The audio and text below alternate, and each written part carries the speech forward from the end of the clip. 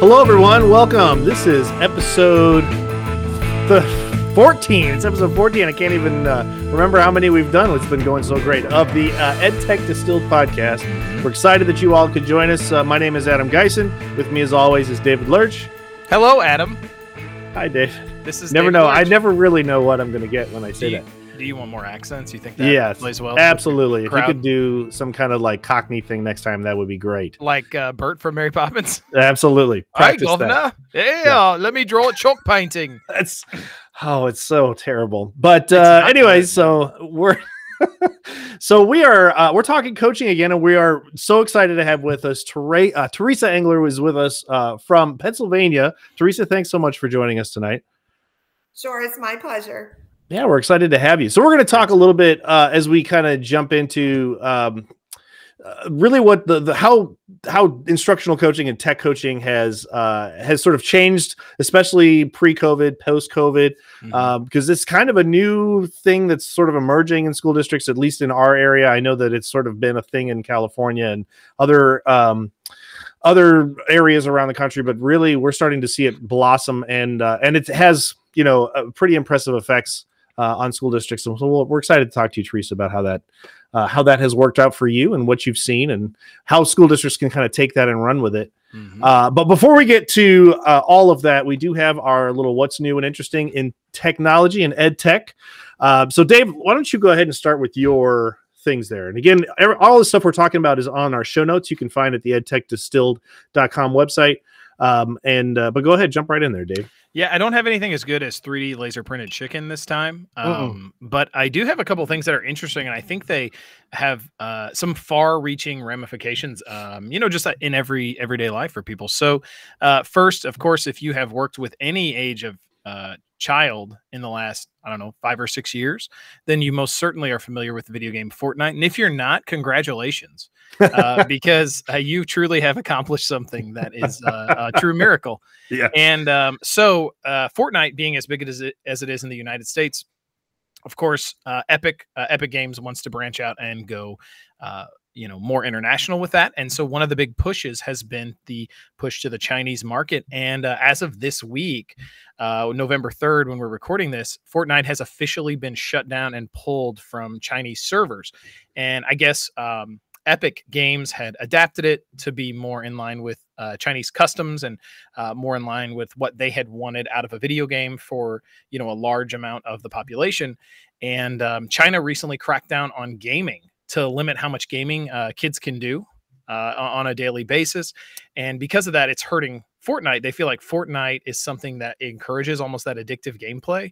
Wow. And they've come to that mutual agreement to permanently remove it from the country, which is kind of crazy to think about that. You know what I mean? Like I've had junior high students that are literally playing Fortnite. They get home at 4:00 and they play it until 11:00 at night. So I think there are probably some teachers and maybe parents who are like, "Oh, nice job, China. Yes. Well done. Thank you, China." Yeah. Yeah, right. I don't know. Not me. I think it's kind of cool. I mean, it's a socialization thing for me. Yeah. And I do think, not to get political or anything, but it's certainly and we'll have a link to the article. There are some notes of some negative thought with it too, because China is very much it's a communist country, and they are very much pro nation, and they don't want any negative thought or negative speech about that.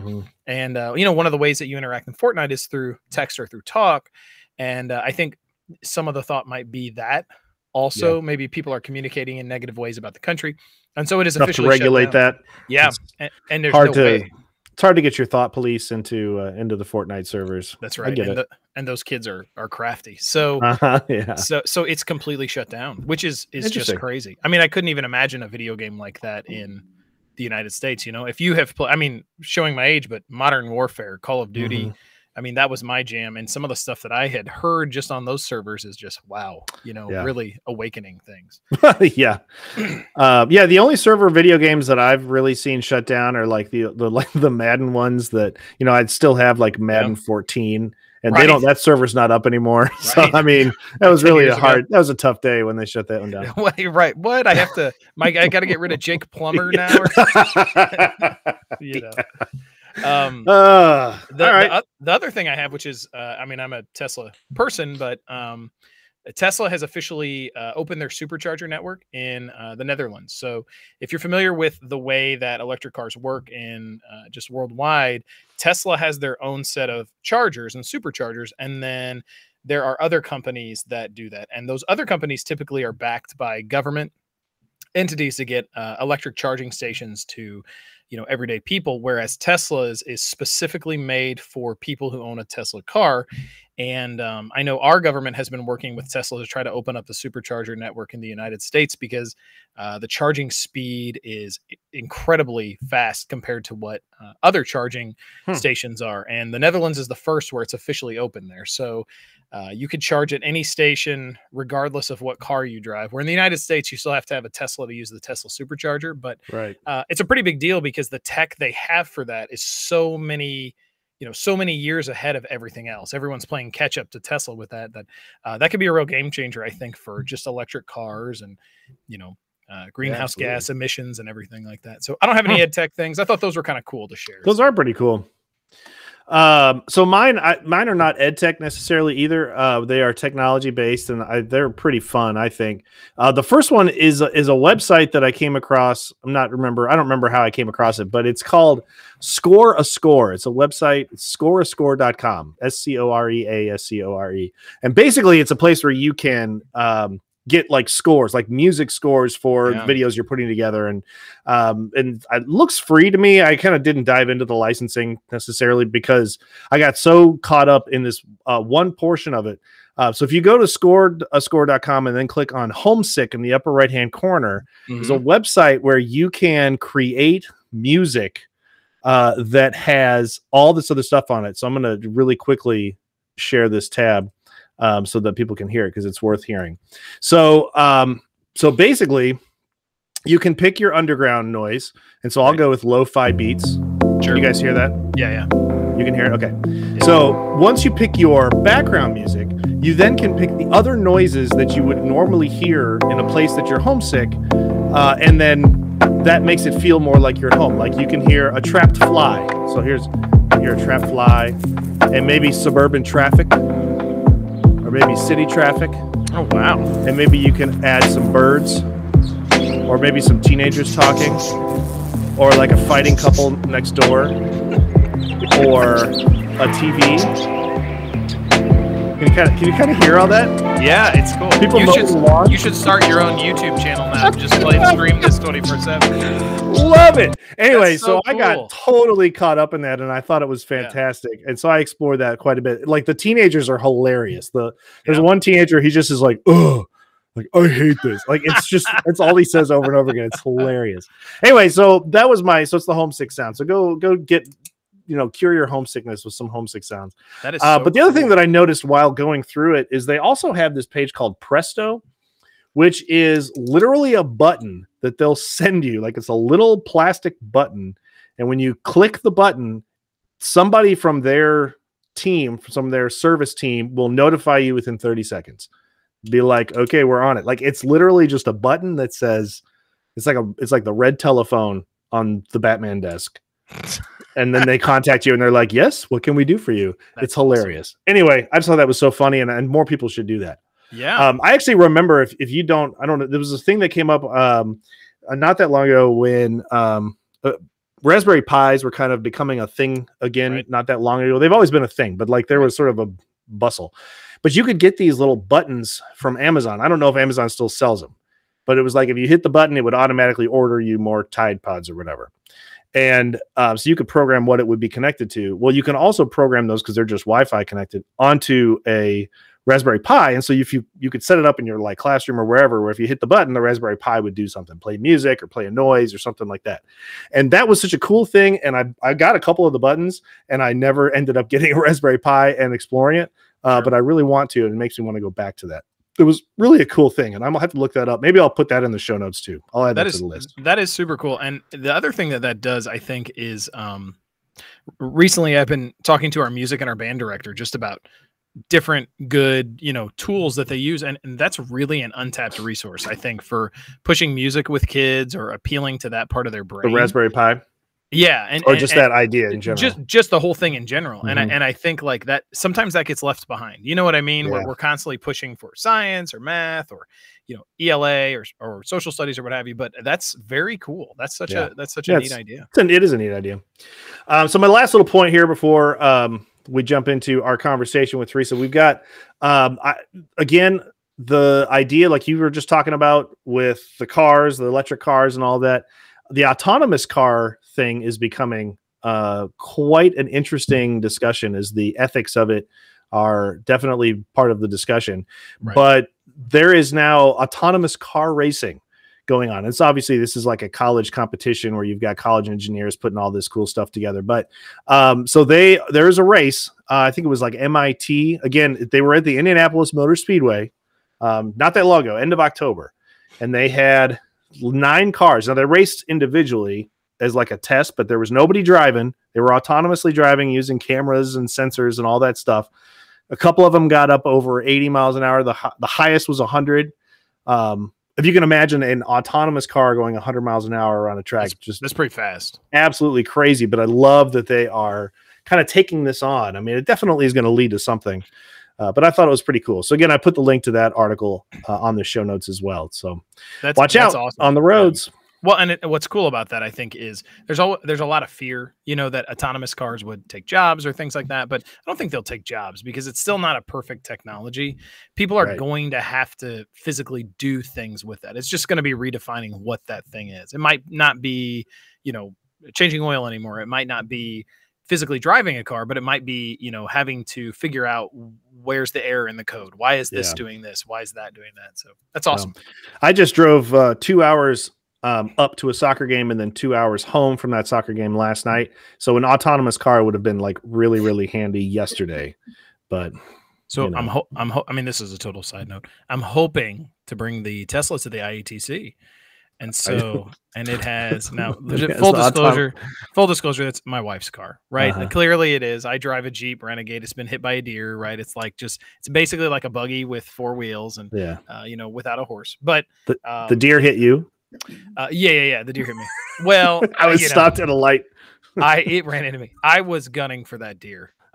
But no, it's really a neat thing to see the autonomous driving part of it because it's all camera based, and so it just codes what it sees with the camera and goes from there. So pretty cool. Yikes. That's so scary. But you know what those cars need is like some kind of coach to help them learn the roads. Someone to tell it what to do. And to segue from one section to another section. Best practices. So right, absolutely. So Teresa, again, thanks for sitting there and listening to us jabber on about some silly things, but we're excited to talk to you. So tell us just a little bit about yourself and kind of how you got started and where you are now. Sure.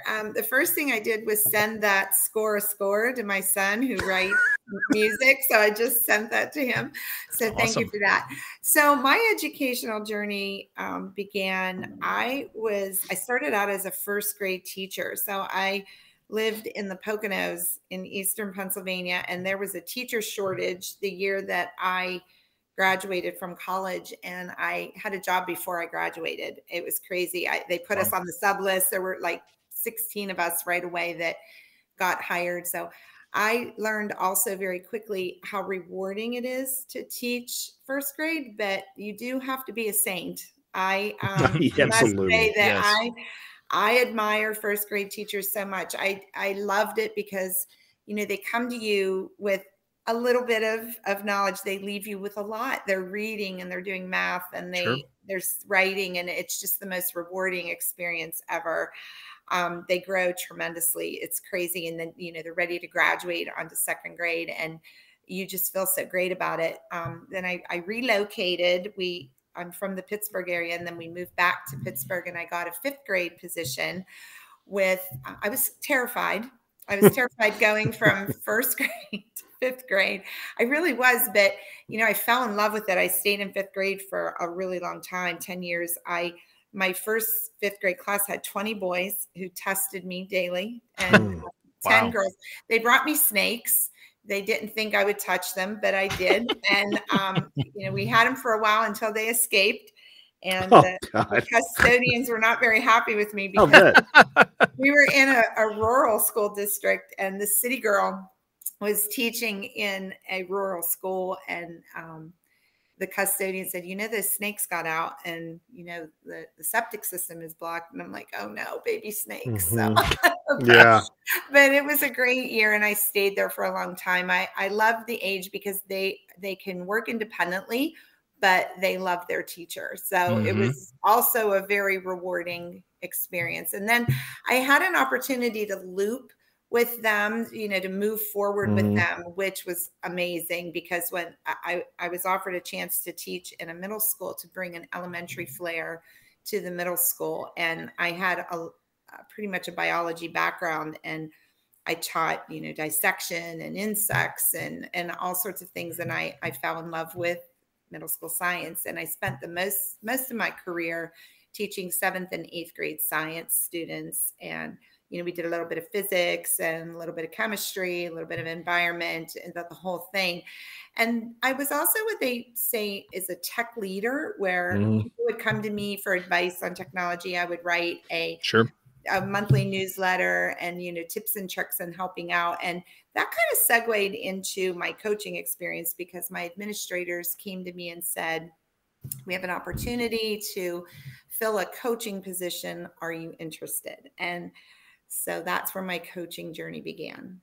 That is a really similar story, I think, to a lot of people who are in our situation, that you start out, somewhere things change a little bit here and there. You just kind of like tech, so you become the person people go to with questions, and then that leads to other things. I think Dave and my story is very, very similar. Yeah.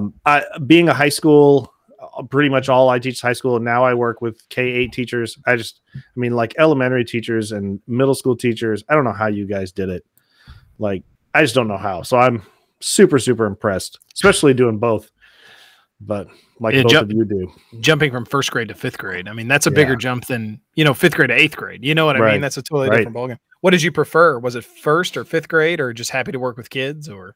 I just always loved being in the school, and, they see you and they're so excited. 1st grade loves you unconditionally. They love you. You are their lifeline. They admire you and they love you, but they are very needy. I mean, they need you the whole entire time. So, if you had a toddler at home, I would imagine it would be quite exhausting to be with young children all day and then to go home to be with your young children. But I honestly, I just loved it all. I loved being in the classroom. And now that I'm not in the classroom, I find that I longed for meeting with the kids and going to see them. And, yesterday I did that. I was in a kindergarten classroom, and they're like, where have you been? We missed you. And that was wonderful. Yeah. That's awesome. One of the first times I did, because again, I taught high school and then switched to a tech coaching, and part of my job was to go and figure out how kindergarten teachers use their technology and 1st grade teachers. And I mean, I would spend like a day in there just to kind of watch, and it was like hugs immediately. Like that doesn't happen at the high school. That's a hard thing for me to like really, again, all pre-COVID, but it was just such a different environment. Still great learning going on. It was just so different. It was tough to switch, but so now you kind of led into it here at the end with the technology stuff. So a couple of weeks ago, we talked to Rachel McVeigh, who and we talked all about the Google coaching program and all of that stuff. And you had experience with that as well. Tell us just a little bit about that, so we can kind of at least tie those strings together. Rachel and I were 2 of the 50 who were selected for the Google pilot program for the Dynamic Learning Project. And Rachel and I have stayed connected, and she's my buddy, which I'm going to talk about a little bit later. I think every coach needs a buddy. And it was a chance of a lifetime. It blew my mind to be able to go out to Mountain View and train at Google with Googlers. And I was in awe the entire week. I mean, it was quite life-changing. I think it was the best professional development that I ever experienced in my career. I know they worked us hard, but they rewarded us with such knowledge and such information to be able to take it back into our districts and reproduce their coaching model, which is now the Google certified coaching program. So, the Google dynamic learning project morphed into what is now the Google certified coaching program. So that's the model I use. I've been using that model for the past 5 years, and I drank that Kool-Aid, and I really believe in that model. And I think it works. It works very, very well, at least for myself and for my district. So tell us a little bit about how it affected your district. See, we took it back. Like what were some of the changes that you saw sort of immediately? If there were immediately, we had a lot of collaboration. So the Google pilot program for the dynamic learning project focused on middle school first. That was our focus. That the Digital Promise was conducting their research to see how that digital divide could be I guess, narrowed. So when you bring that professional development into the classroom for the teachers and you make technology available, does it make an impactful difference? And of course, the research did prove that it does help having a coach in place and having the students engaged in impactful ways with their technology. My school, I instilled this collaboration kind of by using badges. So we hung badging charts outside of all of their classroom doors. And whenever I started everyone on the same playing field, everyone got 4 to start with. They were all using Google Drive or Google Docs. I tried to pick ones that were common. And then we would slowly introduce a few apps and tools and techniques and programs. And whenever I would coach a teacher and then see that being used impactfully, I would give that teacher a badge, and the badge would go on the chart, and that would hang outside of the classroom. And pretty soon you have teachers talking, hey, what's that badge? Hey, what was that? How did you use it? And now you have this natural collaboration. The students were into it. They were like, did you see Mrs. So-and-so has like 10 badges? They would go to other classrooms and say, Mrs. So-and-so, can you try what Mr. So-and-so is using? And That's awesome. That is pretty cool. And that's great. In fact, after 5 years of this, I just had a high school teacher say to me last week, hey, we use Kahoot in my math class, and the high schoolers loved it. And so they are still, spreading the word and spreading the news and sharing all of that technology love. And so I saw a huge growth with collaboration. And then reflection, I think, is a point that sometimes we always forget about. And I think that when you're in your department meetings or your collaborative time with grade levels, I see a lot of that reflection happening. I see, well, I tried this technique with my students. It didn't work so great. And then somebody might say, well, try it with this. And so you have that collaboration, you have the reflection, and then you have that cycle of sharing and that community of learning professionally with one another. Teresa, were you like the initial coach in your district, or was that a position so you were the first? I'm the only one. Wow. How big is your district? So sorry? How big is your district? So they're about maybe 2,000 students. We have about 160 teachers, maybe. Sure. And you're in charge of all that, huh? That's it. Wow. I think that's cool to hear, because as Adam had kind of alluded to, we're in Illinois, and Illinois, especially in our area, I think, because our area is set up into a lot of smaller schools all around us, we don't get to. Coaching is not necessarily something that you're typically a tech director and a coach, or you are a part-time teacher and a coach, or you're an assistant principal and a coach. And I think post-pandemic, a lot of schools are identifying that as a need, as something that we need to leverage technology in a positive way and use it with our students. And I think hearing stories like that of how people have just creatively started their programs, because what I've noticed in just my very, very short time doing it, once you get that ball rolling, it takes off. I mean, it really does. It's just need that initial push. So that is so cool to hear. So kind of along the lines of that, talking about the coaching model with Google and some of the positives that you have seen with that, how do you feel your position was pre-pandemic and post-pandemic? Because I know that my position, I was teaching 6th grade math and science for over 10 years, and being certified trainer through Google, the pandemic hit, and then my superintendent was like, hey, we probably need you to do this to serve our district. And so I was moved out of the classroom to then work in a coaching position. And then it's kind of developed into a more legitimate coaching position and less of like an emergency position, because everybody is remote and we're just trying to respond to all of our different needs and issues. So have you seen it change, or have you seen much of a change with the pandemic? I have. So, at first, so in 2017 is when I started coaching. So that 2017-18 year, we were just getting our feet wet with coaching, and I was on 4 cycles and working with teachers who signed up. Our system is completely voluntary. The teachers sign up for the coaching. And the second year, Google let us, continue into the program with the Dynamic Learning Project. And same thing. We had a good cadence going. We had good cycles. I had 8 to 12 teachers per cycle. It was still middle school only. So my third year, my superintendent moved us into a K through 12 position. So I now was covering elementary and high school. And then of course the pandemic hit, and, it was tough. It was tough reaching out to some of the other schools because I wasn't stationed there. The first 2 years it was just middle school. And then I branched out into those other areas. And I just felt like I was getting my cadence going, and then boom, the pandemic hit. And I will tell you that it was almost like a triage. Like, we went into hyper mode where I was literally on call like a physician. I would answer text messages at 5 a.m. I would answer them at 10 o'clock at night.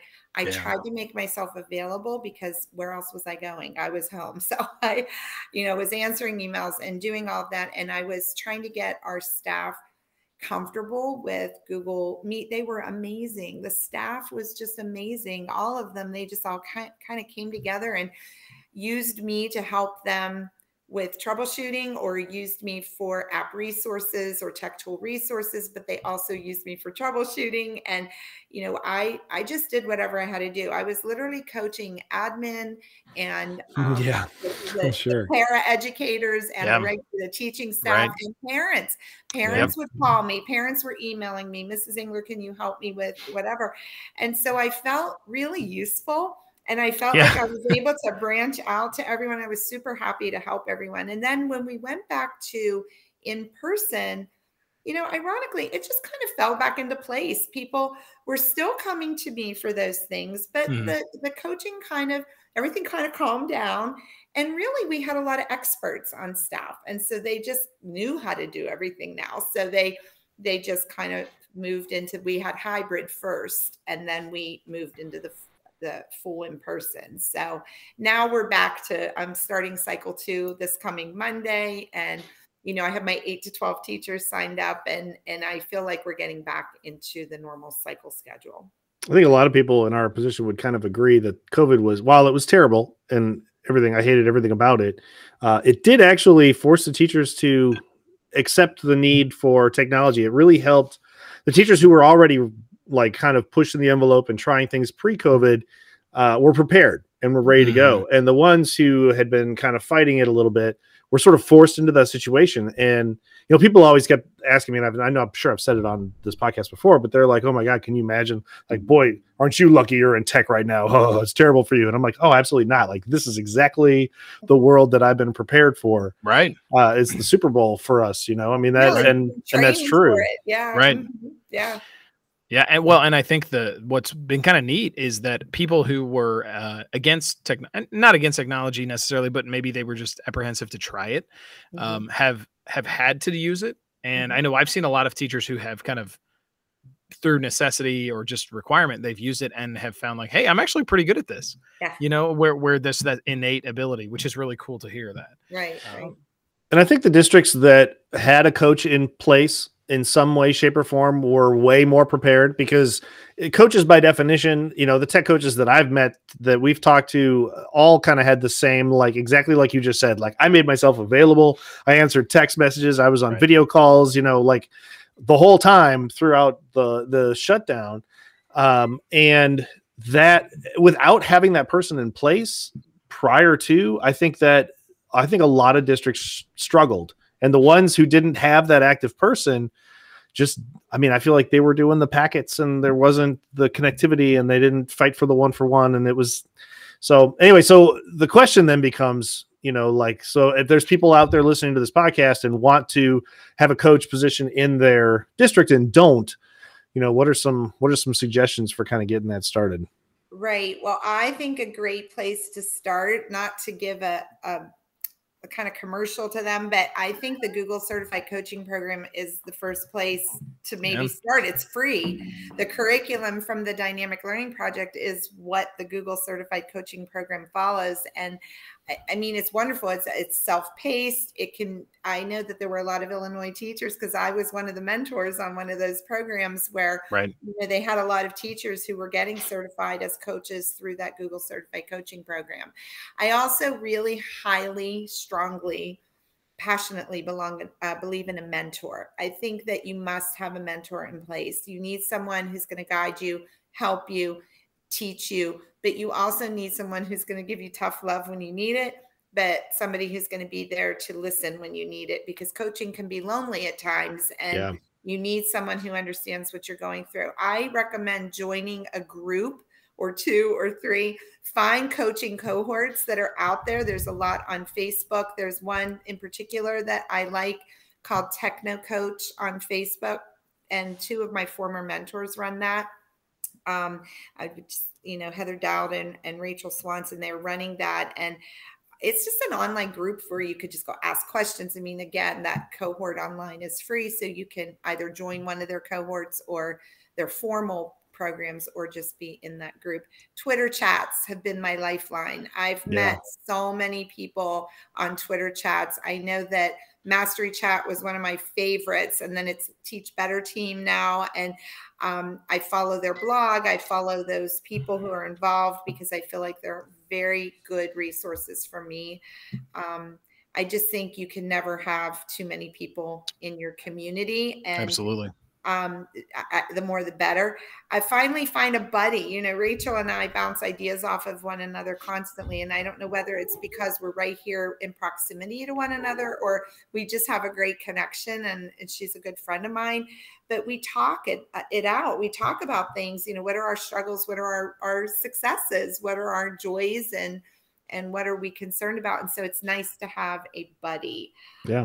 And those 50 original Google coaches are out there. They're in Google groups. They are part of different cohorts. So, use the hashtag that we use, that DLP coaching, and find yourself a coaching buddy, and then just go with it.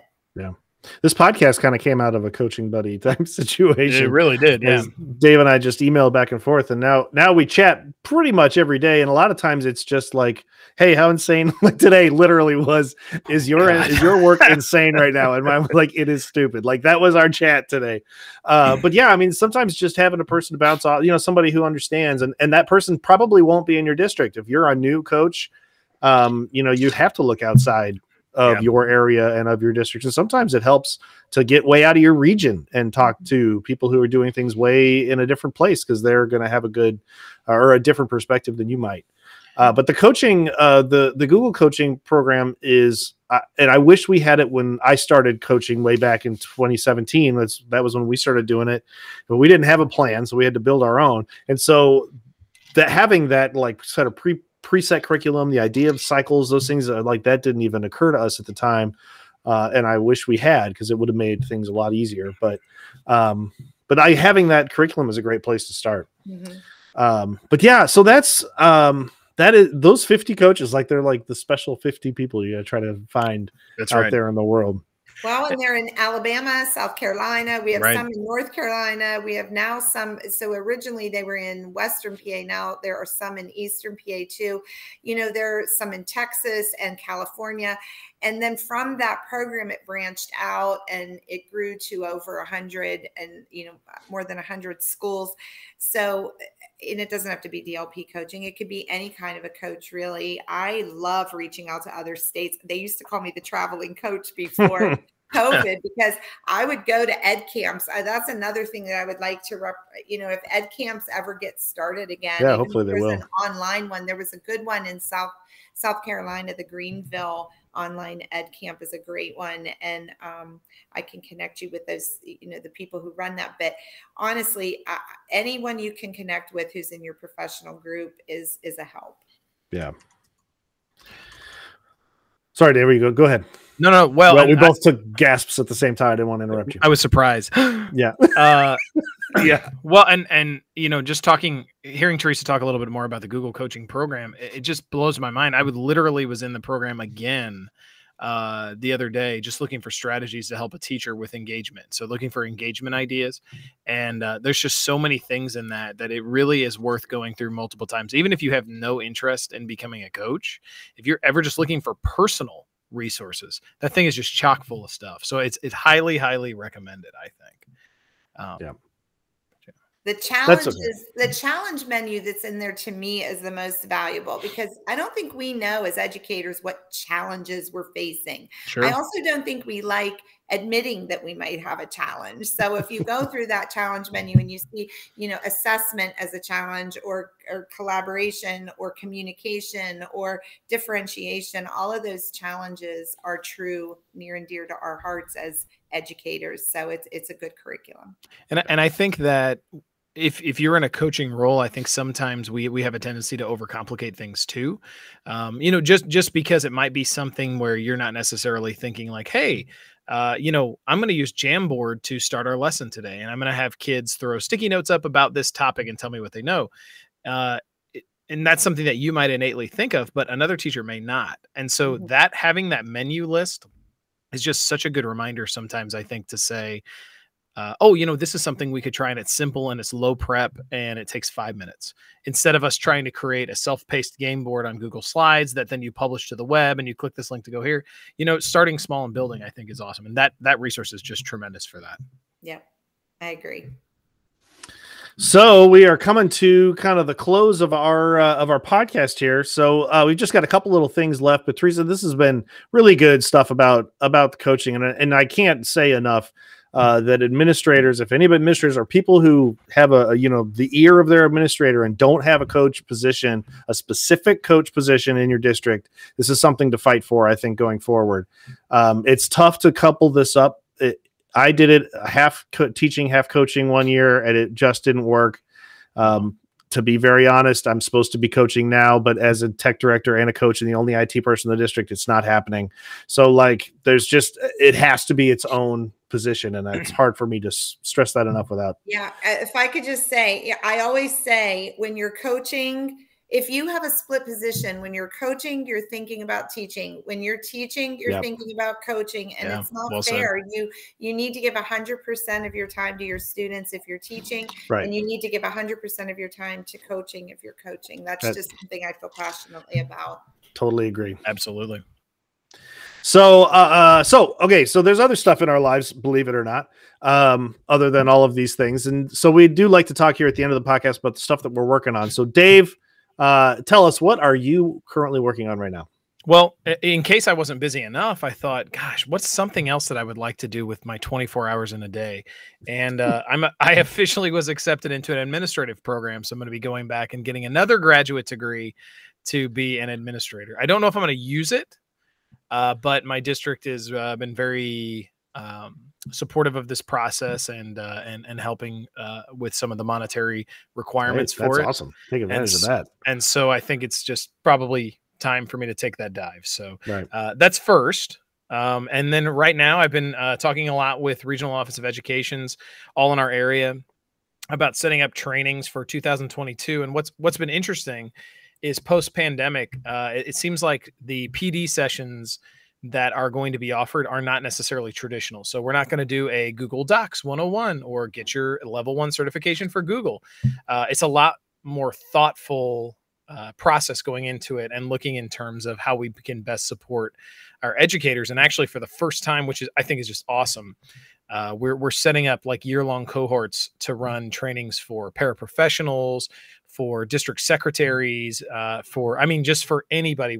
I even have one ROE right now who's contemplating doing something for parents who just want to be in the know. They can pop on for an hour, once a month, and just, And I don't know how the attendance will be because we're still kind of throwing times out to see, but that's just been cool to see that thought process move that way, because I feel like before PD's always been, here's how you can do podcasts in your class.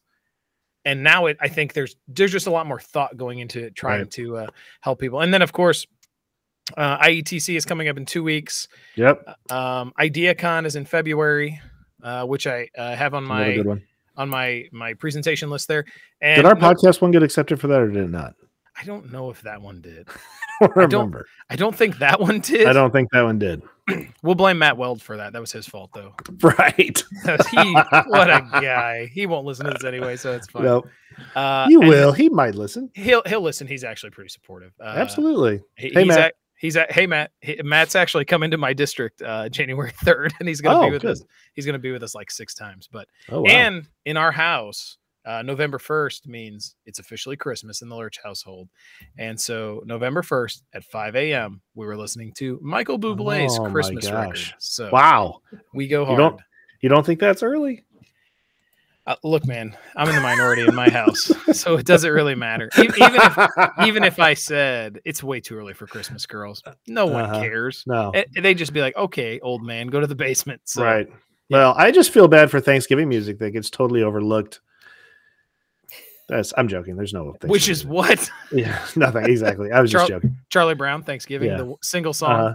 Yeah. Well, the one song that Adam Sandler wrote, right? The Turkey Lurkey D song. That's the only one. This is a tangent, but my third grade daughter is super into old SNL clips right now, and I'm not sure how appropriate that is. Yeah. But she recently watched the Lunch Ladyland thing and thought it was classic, the greatest thing ever. So now, anytime she gets to get on YouTube, that's what she's looking up is old SNL. So, what about you, Adam? Real quick, my brother and I used to watch like olds, like 70s Saturday Night Live on like Nick at Night. So we used to sit at the dinner table and do the lines from those, that was pretty risque back then. And I definitely remember like Fred Garvin, male prostitute, being like my favorite sketch.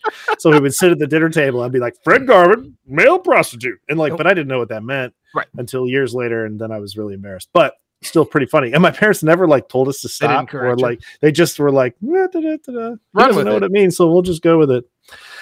So right now, aside from watching old Saturday Night Live sketches, I am also prepping for IETC, which is coming up here. Also, I'm running the gamification with the help of Dave and some other awesome folks. Wait, what? Help putting that together. I'm running the gamification, but you guys help me put it together. I'm not expecting you guys to do it then. But it's fine. I'm still not expecting you guys to do anything. But it should be pretty good. We're using Gameably, and we're playing IETC-opoly. So we're using the app to sort of recreate McDonald's Monopoly, where, when you bought fries and then you got like the little sticker, the little thing on the side of it, and it could be one of the spots, or maybe it would be some free fries or something like that. So you kind of are doing the same thing. You're finding secret codes around the conference. You put your codes in, and you might win some pieces. You might get the parts that you need. And if you get all of the like one color, then you can go take it to the booth and put it in for a raffle ticket for some pretty awesome prizes. Like they're giving away all sorts of cool stuff. It should be pretty fun. But of course, they're always nervous running a game like that. You should rig because that I've never done it. Somebody wins something nice. You know what I mean? Yeah, I should. Just Christmas presents. Yes, and totally. Just to bump this too. The popular book in education right now is Fully Engaged by Michael Matera and John Meehan. And that book, if you read that book, because we're doing a book study right now on that book. If you read that book and you pair it with Gameably, it is perfect. It goes together like Screwball whiskey and cranberry juice. To say that. Yep.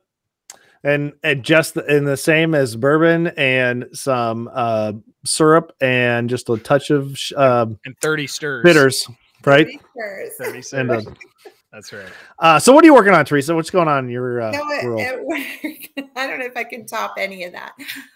So I noticed you're all writing the IDEA, and I was asked to write a blog for that. Hey. Oh, really? Nice. It just was published last weekend, or last week. It's on Smart Classroom Management. Right, we're going to find that and post that in the notes. So I did that a few weeks ago. I was really honored to do that, by the way. At my school, I started an applied digital skills training for our teachers to earn their credit units. For Pennsylvania, it's called Act 48 credits. And this is a big deal because our administration has always been very, very supportive. I'm very lucky. But they are wanting teachers to kind of pick and choose some of their professional development paths. And this is one of them we created. They could do it at their leisure. And we are just kind of posting some courses for teachers to take. Cool. And then I am going to be presenting about SEL and storytelling at our state conference called P&C. That's coming up in February. I'm very excited to present that because I did this at ISTE over the summer, ISTE 2021 at the Google Playground. And so I'm going to extend it and go a little bit further with it, just talking about students sharing, some of their feelings and some of their ideas, and kind of bringing some SEL into the storytelling using different apps like Story Jumper and, Storyboard That and Pixton Comics and a few other ideas there. And then personally, I have an Alaskan Malamute who's not quite 2 years old, and Wow. he is getting ready to graduate to a better, stronger pulling system this winter. So he just went through therapy dog training, and he's doing scent training, and he is also getting ready to go in the show ring. But my big job for him is learning how to pull a sled this winter. Holy cow. That is so cool. Is he there? Is he around somewhere? He is. He's sound asleep right now. Oh, okay. I don't want to wake him up. Don't wake him up. No. Is that something you've done before? Like, have you done like? He did last year. So he is my 5th Alaskan Malamute. He is my first boy. We've had girls in the past. This is my first boy. He's a lovey-dovey, big giant, gentle giant. But he pulled some kids last winter, some of my nieces and nephews. He could not pull more than 100 pounds at 1 year old. So, they were on the lighter end, about 40 pounds. We had him just hooked up to a regular sled, but like a plastic sled. But this year we're going to try to get him pulling a real sled. So I'm pretty excited about that. That is very cool. It's a pretty dog. That's awesome. Yeah, that's really neat.